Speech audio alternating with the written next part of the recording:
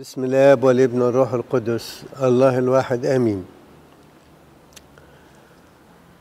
اتكلمت في المرة اللي فاتت بالذات عن شخصية معلمنا بولس الرسول، لأن في رسائله اهتم كتير بتأكيد موضوع القيامة، الصليب والقيامة.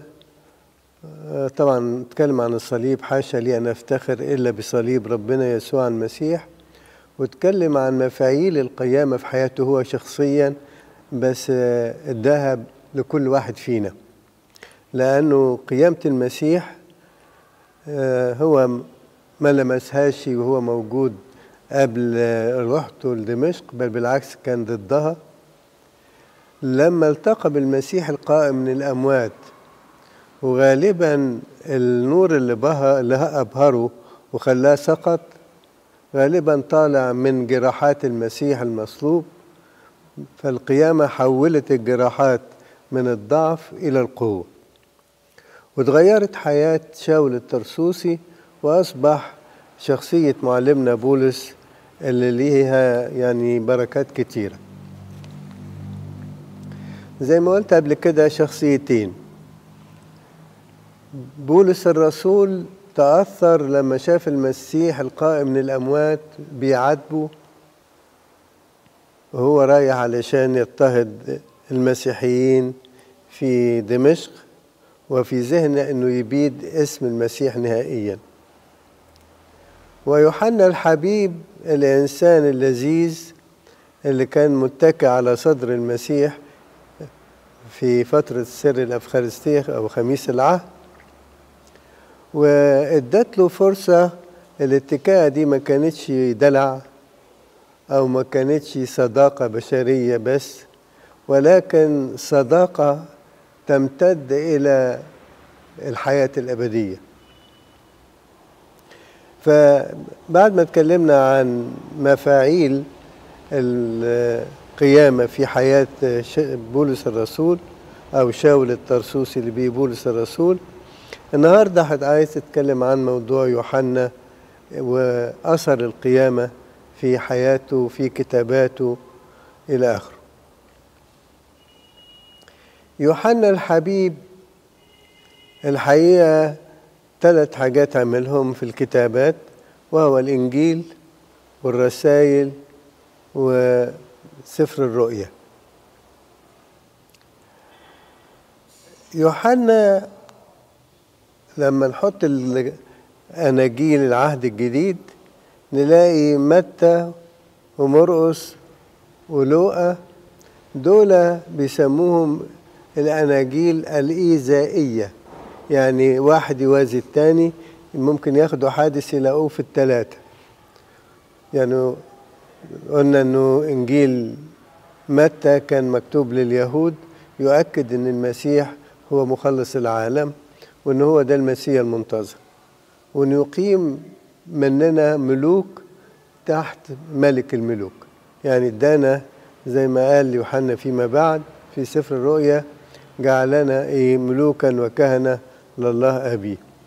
في إنجيل مرقس اتكلم عن الرومان اللي كانوا يعني يعتزوا بالجيش، وإزاي أن سر القوة مش في جيش ولا في إمكانيات مادية، ولكن القوة في قيامة رب المجد يسوع، تحول الإنسان إلى شبه ملاك، وتفتح تجعل الأرض شبه السماء، وتعمل صداقة بين السمائيين والأرضيين إلى آخره. بعدين لوقا كتب لليونانيين، ودول ناس بتوع فلسفة وصداقة وغيره، قال لهم مش هتلاقوا صداقة زي صداقة المسيح للبشرية كلها، وهو الصديق العجيب. وأن الصداقة مش مجرد عواطف، ولكن صداقة الحب اللي بيعطي للإنسان أن يصير عضو في جسد المسيح، وأعطي لي أن يكون العروس المقدسة مع الكنيسة، العروس عضو في الكنيسة. فبهذا دول ال3 الإيذائيين. إنجيل يوحنا بقى منفرد عن ال3. الفترة دي قعدت كده أفكر يا ترى في فترة الخماسين المقدسة الأربع أناجيل مهمين في حياتنا. الثلاثة الأولانيين بيقدموا لنا الخلاص وبيثبتوا من العهد القديم وبياخدوا النبوات رائعة. يوحنا الحبيب بقى صورة مكملة، وهي اللقاء مع المسيح بكونه صداقة لا يعبر عنها على مستوى سماوي. اتكى على صدر المسيح أثناء بعد الأفخارستية، واتكاءته على صدر المسيح كانت علامة الحب المتبادل. ذهبي الفم لما يتكلم عن هذا الحب يقول حتة جميلة قوي، يقول موضوع الحب مش بس خاص بالعهد الجديد زي ما الناس بتتخيل أو البعض اللي يتخيلوا، ولكن الحب من أول ما اتخلق الإنسان أقامه. بيقول في به كان كل شيء وبغير لم يكن شيء من مكان، اللي هو الكلمة أو اللوغوس. هذا الكلمة في الواقع بيقول خلقنا على صورة الله ومثاله، ادي اول علامة من علامات الحب. وبعدين حاول يدينا تشبيهات بفكرنا البشري عشان ما نخافش من اللقاء مع الله، فكلمنا بكل وسيلة ممكنة. يقول ايه؟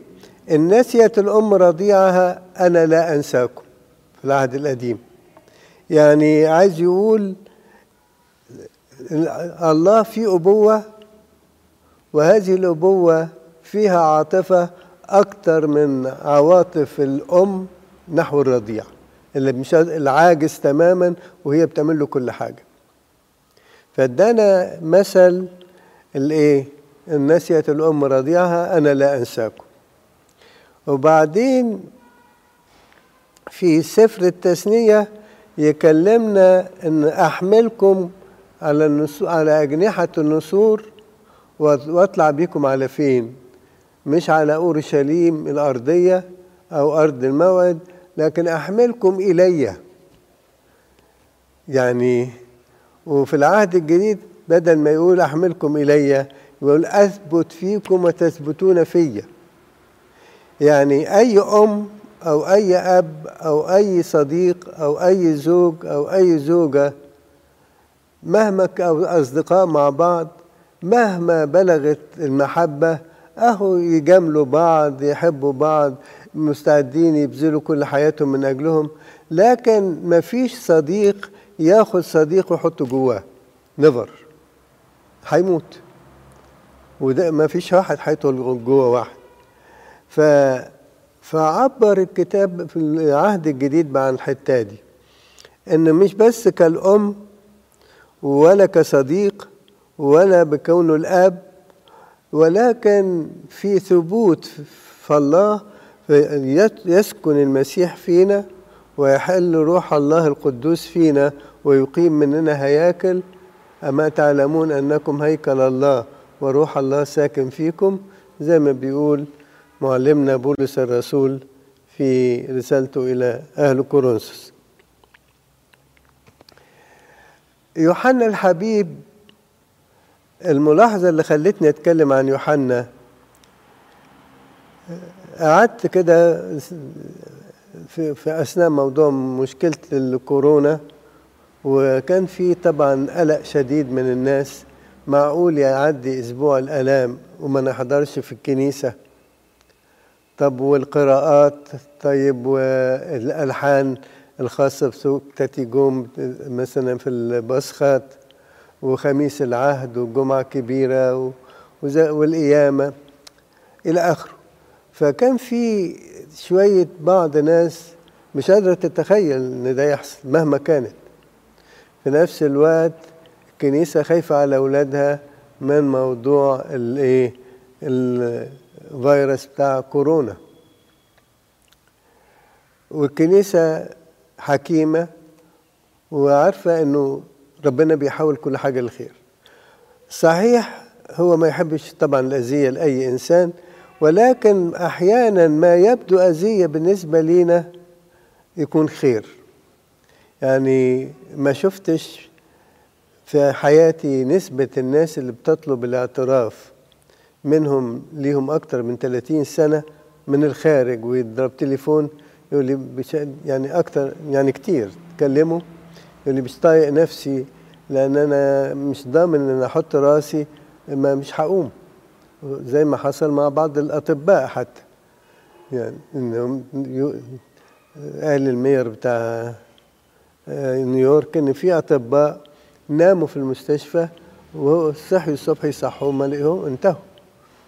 فدي ادت صورة جميلة للتوبة. مش عايز ادخل في الموضوع ده، اتكلمت عنه كتير، لكن عايز اتكلم عن حاجة بديت اشوف يا ترى ايه اللي هنعمله في فترة البسخة في يوم خميس العهد، الجمعة الكبيرة، في عيد القيامة الفصح المسيحي، الخماسين. فلاحظت في الخماسين حاجة، انه كل الاناجيل الاسابيع يوم الحد القداس الرئيسي في القداس كلهم من انجيل يوحنا. يعني ما كنتش في قبل كده، كنت باخد انجيل بانجيل واسبوع باسبوع زمان، لكن لما لقيت عايز افكر في القعده كلها الخماسين المقدسه اللي غالبا هتنتهي ولسه ما يكونش الناس رجعوا والكنائس تتفتح لغايه ما يطمئن العالم ان موضوع كورونا يبقى يعني في كنترول عليه. فلاحظت انهم كلهم من اناجيل يوحنا، فده خلاني ابتدي افكر في انجيل يوحنا بفكر جديد. ليه الخماسين المقدسه المفرحه تحط في كل بلا استثناء كل احد الخماسين المقدسه او الخمسين المقدسه من انجيل يوحنا؟ فلاحظت ملاحظه جميله، انه الثلاث اناجيل الايذائيين اللي هم من ايذاء بعضهم البعض، من اول التكوين لغايه لوقا الثلاثه يعني، ومرقس في النص، ويوحنا، دول طابع واحد ودي ده طابع فريد. اول فارق بينهم عجيب، ان الاناجيل الثلاثه مكمله لبعضها البعض، حتى لو تالت قصه معينه كل واحد يجيب جانب معين، وكلها تهتم بالتجسد وبدايته، سواء البشاره والانساب بتاعه المسيح، وبعدين تنتهي غالبا بعضها للصعود وبعدها للظهورات في أثناء ال40 يوم بتوع ما بين القيامة وصعود المسيح، لأن بعد كده جه حلول الروح القدس في سفر الأعمال. ده حاجة مشتركة في الثلاث أناجيل. نسأل يوحنا، أنت هتكلمنا من فين؟ من البشارة، بشارة العذراء، ولا الحمل أو بالكلمة المتجسد، ولا هتكلمنا عن أنسابه؟ قال لا لا لا. ما هتكلمنا عن إيه؟ قال لا، أنا بطلع ما قبل الخلقة. اشمعنى أنت؟ قال أصل الإنجيل بتاعي ده الموضوع اللي شاغل يوحنا الحبيب إنه كون يتكي على صدر المسيح، يشتاق إنه كل البشرية تتكي على صدر المسيح، ولذلك لو تعصر الإنجيل ده تطلع حب. والآية الرئيسية، ودي ذكرني بحاجة، في يوم من الأيام كانت في ضرورة جاي من شيكاغو وأقابل سيدنا، ورجعت مش عارف إذا كنت جيت اسكندرية أو طلعت بره يعني، لأنه كنت أنا الكاهن الوحيد في شيكاغو، فلازم أرجع على طول. فطبعا كوني اجي وتالت يوم ارجع عملت شك في المطار، وكنت لسه مش عامل يعني الجنسية ولا الهجرة. فالاوفيسر سألني في حد يروح مصر ويرجع في 3 أيام؟ قلت له الحقيقة في مشكلة معينة وكان لازم أتقابل مع البابا. فطبعا هو كان لطيف معايا وبدأ يسأل. ما كانش كنيسة القبطية طبعا مشهورة زي دلوقتي، عدد الكنائس قليل وقليل قوي، يعني لا ينسب بالنسبة لحاليا. وبدأ يدردش معايا. طبعا لبسي مخوفه، يا ترى ده مسيحي ولا من أي حاجة تانية، لأن في ديانات كتير فيها اللبس الأسود ده. فهو سألني سؤال، قال لي إيه الآية الرئيسية في الكتاب المقدس كله؟ فقلت له أنت في رأيك إيه؟ قال لي إنجيل يوحنا الأصحاح نسيت 3:16 هكذا أحب الله العالم حتى بذل ابنه الوحيد لكي لا يهلك كل من يؤمن به بل تكون له الحياة الأبدية. هو لاحظ علامات البهجة فيا، قلت له فعلا الآية دي رائعة وجميلة، هو الكتاب المقدس كله حلو. وبدأ مسك حتى الكتب، أنا جايب شنطة كاملة كتب، يمسك كل كتاب ويفر ويشوف في الجلدة. قلت له ده أنا داخل من سنة 70 داخل جاي أول مرة تيجي تعمل كده. قال لي كونك تروح 3 أيام وترجع عملية خطيرة. قلت له ليه؟ قال لي أنت قال لي يعني مش عارف ليه؟ قلت له لا. قال لي تجارة الهيروين كلها عن طريق الكتب، بيحطوا الهيروين في الجلدة بتاعت الكتاب أو يجيبوا بين ورقتين ويلزقوه. كنت طبعا أول مرة أسمع الحكاية دي. فالمهم بقيت في صداقة، والراجل كان لذيذ واعتذر عن اللي حصل. قال لي بس ده إجراء لأنه حطوا رقم معين وأنا في الدخول. فقال لي طبعا الشك كان موجود. قلت له أنا على كل اتعلمت حاجة كويسة وعرفت بعض حاجات ما كنتش أعرفها.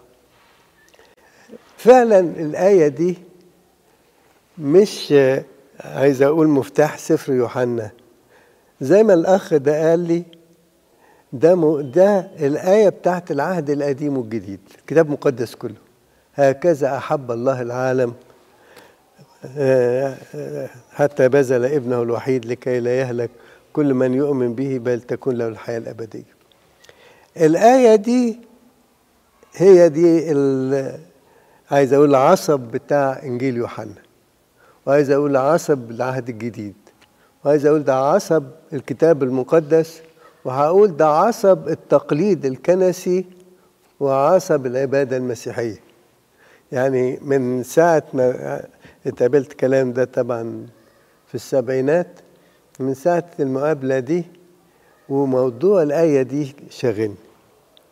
فقعدت أفكر في إنجيل يوحنا، ليه الآية دي في الإنجيل ده؟ فلاحظت أن إنجيل يوحنا هو إنجيل المحبة. اللذيذ الإنجيل كله بيتكلم عن الحب، ويكفي الآية اللي اتقالت اللي قالها السيد المسيح نفسه قبل ما يصلب، يعني نقدر نقول يعني اليومين اللي قبل الصلب على طول. فبيقول إيه؟ وصية جديدة أنا أعطيكم، هي رب اللي هتدهنا، أن تحبوا بعضكم بعضا كما أحببتكم أنا، تحبون أنتم أيضا بعضكم بعضا. بهذا يعرف الجميع أنكم تلاميذي إن كان لكم حب بعضنا لبعض. يوحنا 13 الآية 34 و 35. طبعا ده الكتاب المقدس كله بيتكلم عن الحب. إيه ليه بتسميها وصية جديدة؟ والموضوع ده تلاحظوا في الخطاب الوداعي في إنجيل يوحنا، وحتى في الصلاة اللي قدمها للآب قبل ما يتصلب المسيح. من أجلنا يعني. ليه قال إنها وصية جديدة، ومرة تانية يقول لا دي وصية مش جديدة؟ هي مش جديدة لأنها في ذهن ربنا منذ قبل خلقة الإنسان، يشتاق أن يقيم زي ما الملائكة بتحب بعض بس ما لهمش أجساد زينا، دول هيتخلقوا أخدوا على صورتي ومثالي، لو بقوا على صورتي ومثالي هيبقوا إيه؟ هيبقوا فعلا آية جميلة قدام الملائكة، إنهم الناس اللي ليهم جسد شهوات ما فيهمش شهوات جسد طبعا لو ما سقطوش تشغلهم عن محبتهم لبعضهم البعض. ده خلاني أفكر يا ترى إيه الدور بتاعي أنا ككنيسة، كمؤمن، كمحب للإنجيل، ككارز، كمتعبد لله. هي الوصية اللي بيقولها هنا بهذا يعرف الجميع أنكم تلاميذي إن كان لكم حب بعضنا لبعض. إذا عدى عليك الخماسين المقدسة وصليت كل الصلوات، وزعت كل مالك على الفقراء، وخدمت لغاية ما استشهدت وما فيكش حب زي ما بيقول بولس الرسول في ايه؟ في الأصحاح 13 من كورنثوس الأولى اللي بنسميه تسبحة الحب. إن كنت أتكلم بألسنة الناس والملائكة إلى آخره ولكن ليست لي محبة لست أنتفع شيئا. ودي تذكرني بقصة جميلة، مش أنا بحب أدي قصص واقعية يعني شفتها مع بعض الناس. ففي مرة شخص من الأشخاص قال لي هو أمين مدارس أحد في كندا وإنسان ناجح قوي وفي دالة حب، هو مش صغير في السن لكن يعني في حب شديد بينا. فالمهم قال لي ما تبصليش على اللي أنا وصلته. قلت له ليه؟ قال لي في أيام عبد الناصر كان في بعض كتب جاية من روسيا اترجمت وكانت تحمل ملامح الإلحاد، فأنا بديت أعلن إلحادي، مفيش ربنا. المهم فكان بيروح لواحد فيما بعد بأسقف وتنيح حاليا، وإن إيه هما يحبوا بعض قوي ومتقاربين في السن وفي الفكر، بس واحد يعني متحمس قوي لخدمة مدارس الأحد والنوادي والغيره، وده متحمس إنه إيه نقل من الحب ده للإلحاد. فقعد يقول له إيه اثبت لي إنه في ربنا. كل ما يكلمه حاجة يرد من الحاجات اللي إيه كانوا بيطلعوها الشيوعيين قبل ما ينهاروا. بعدين قال له بص، عايز تعرف ربنا؟ قال له آه. قال له عايز تأكد إن في ربنا؟ قال له آه. قال له لي طلب واحد. قال له قول. قال له أنت بتيجي النادي هنا، تعالى كل يوم هندخل 10 دقايق كده نصلي مع بعض، ومش عايزك تصلي حاجة غير تقول له إن كنت أنت موجود عرفني ذاتك، نفسي أشوفك، نفسي أتلامس فيك. أنا اللي بسمعه في الكتب دلوقتي عن الإلحاد مش قادر أتلامس معك، هل تقدر تثبت لي إنك موجود؟ فبيقول لي رحت يوم والتاني والتالت، وبعدين فجأة واحنا بنصلي قال له خلاص. قال له إيه؟ قال له لا تتخيل السلام اللي في داخلي وأنا واقف أصلي معاك، يعني كل كياني الداخلي ده اتغير وبقي يعشق المسيح وبدأ يخدم. وكان في ثانوي، فأستاذ اللغة العربية قال لهم أنا هديكم واجب. قالوا إيه؟ قال عايز كل واحد فيكم يكتب موضوع إنشاء، بس إيه مش هقول العنوان، كل واحد يختار الحاجة اللي يحبها ويكتب عنها موضوع إيه إنشاء. فقال لي قعدت أفكر أكتب له إيه. وبعدين طلعت في ذهنه قال اكتب له عن المحبة، فراح ناقل الأصحاح 13 من رسالة معلمنا بولس الرسول لكورنثوس وكتبها واداها له. المهم المدرس راح ورجع، ففلان قال له عايزك بعد ما نخلص الحصة، عايزك المكتب عندي. فراح له قال له الموضوع الإنشاء ده نقله من فين؟ مش ممكن يكون ده كلامك، ولا عمري في حياتي لقيت حد اتكلم عن الحب بالطريقة دي. فهو يعني إنسان جريء. قال له بصراحة لما أنت طلبت أنا بحب الحب، فكتبت اللي كتبه بولس الرسول عن الحب. قال له ده في إيه؟ قال له في الإنجيل. قال له ممكن تورهوني؟ فقال له خد اقرا. فالراجل بهر بموضوع الحب. أحبائي، الحقيقة السؤال ده والقصة اللي أنا بحكيها، يا ترى هل أنا في فترة الخمسين المقدسة كل كياني ملتهب بالحب؟ تقولي بصلي كتير، بقرا إنجيل كتير، بخدم مدارس أحد، بعمل رحلات، بعمل حفلات، بعمل حوار لاهوتي، بعمل حوار اجتماعي، قول اللي عايز تقوله. أنا بسأل سؤال واضح، هل قلبك في الداخل ملتهب بالحب الإلهي؟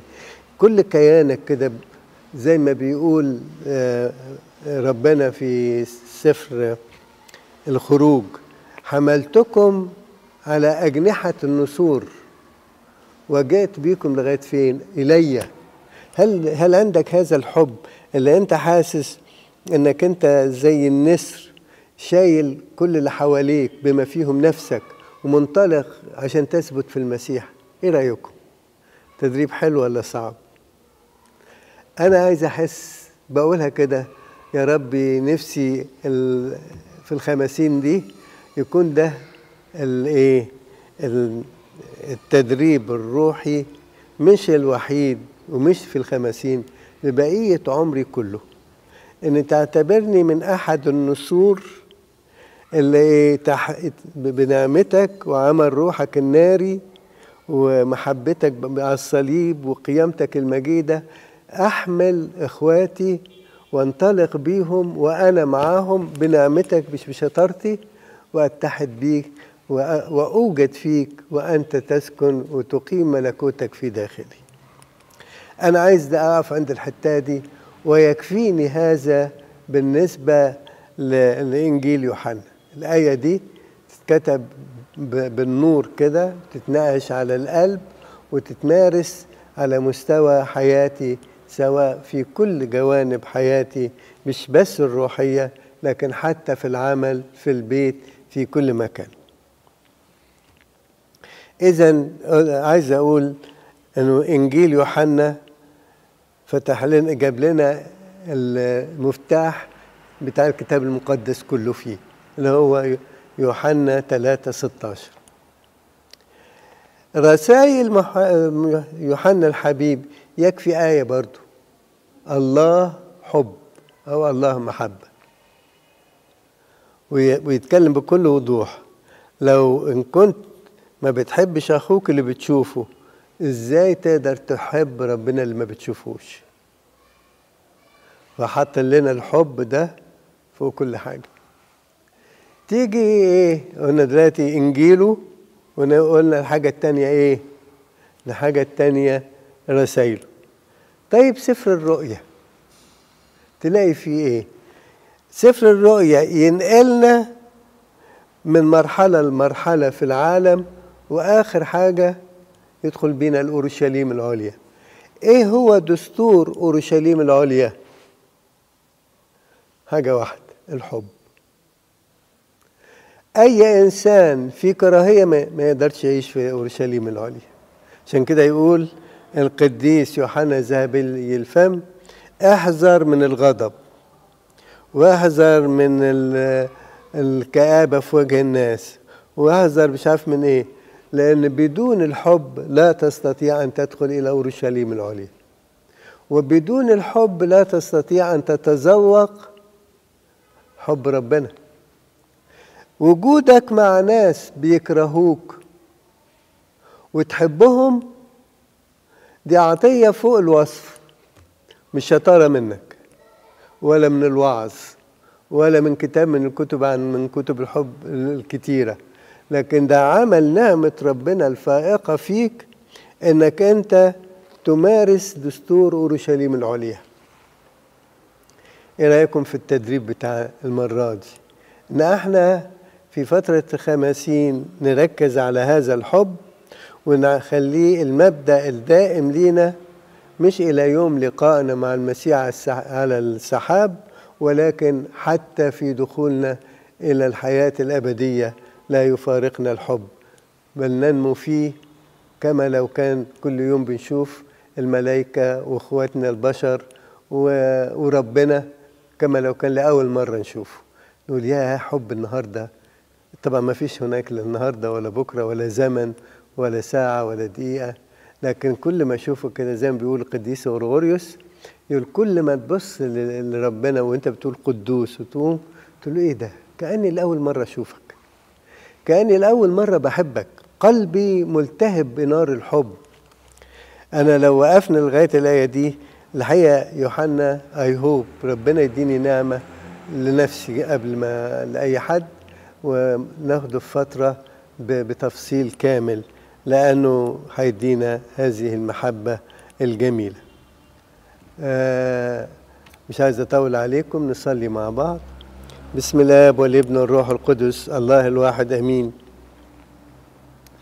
يا ربي وإلهي ومخلصي يسوع المسيح، أباركك وأسبح اسمك لأنك جعلتنا يا ربي أعضاء لبعضنا البعض. من كل قلبنا نشتاق جميعا، بل جميع العالم يتمتع بالحب المقدس خلال صليبك اللي بيه أحببت العالم، قدمت دمك مهرا للعروس المقدسة البشرية التي تتقدس لتصير العروس الجالسة عن يمينك على العرش. إلهنا الحبيب يسوع، أعطنا أن نبدأ بدءا حسنا الآن، أعطنا يا ربي أن نمارس الحب، أعطنا يا ربي مش أن نستعد للدخول للسماء، لكن نحن تدوقنا السماء وإحنا بعد في هذا الجسد، لكي نكمل أيامنا في الجسد المقام من الأموات ونعيش معك إلى الأبد. أنت هو الحب الحقيقي، بدونك لا يوجد حب يا رب، لأنك أنت أحببتنا، ولأنك تحب الخليقة كلها، ولأن طبيعتك لا تحتمل الكراهية ولا البغضة، ولكن يا ربي زي ما نقول مع يوحنا الحبيب الله حب. يا ربي من أجل محبتك كمل هذه الخماسين، أعطنا أن نجد في تجربة كورونا فيروس إنها فرصة نحب المرضى، ونصلي من أجل الأطباء ومن أجل كل يعني الصفوف اللي بيعالجوا، وأيضا يا رب المتألمين، ونحب أيضا الذين انتقلوا بسبب هذا المرض ونطلب صلواتهم عنا ونصلي أيضا من أجلهم. نحب يا ربي الخايفين والمضطربين من هذا المرض، وأعطنا أن نشعر يا ربي أن خروجنا من هذا العالم ده عطية جميلة أو رحلة ممتعة زي ما قال ذهبي الفم. عايزين نعيش معاك مملوئين حبا واحنا صاحيين واحنا نايمين، في إرادتنا وفي أيضا لا شعورنا، حتى في أحلامنا نحب ولا نكره. من أجل بركة أم النور الطاهرة مريم، من أجل صليبك المجيد، من أجل قيامتك وقوتها ومجدها وكل إمكانياتها الجبارة، من أجل يا ربي عمل روحك الناري فينا، من أجل محبة الآب لنا، اسمح لنا أن نديك بشكر قائلين: يا أبانا الذي في السماوات قدس اسمك، ليأتي ملكوتك، تكن مشيئتك كما في السماء كذلك على الأرض.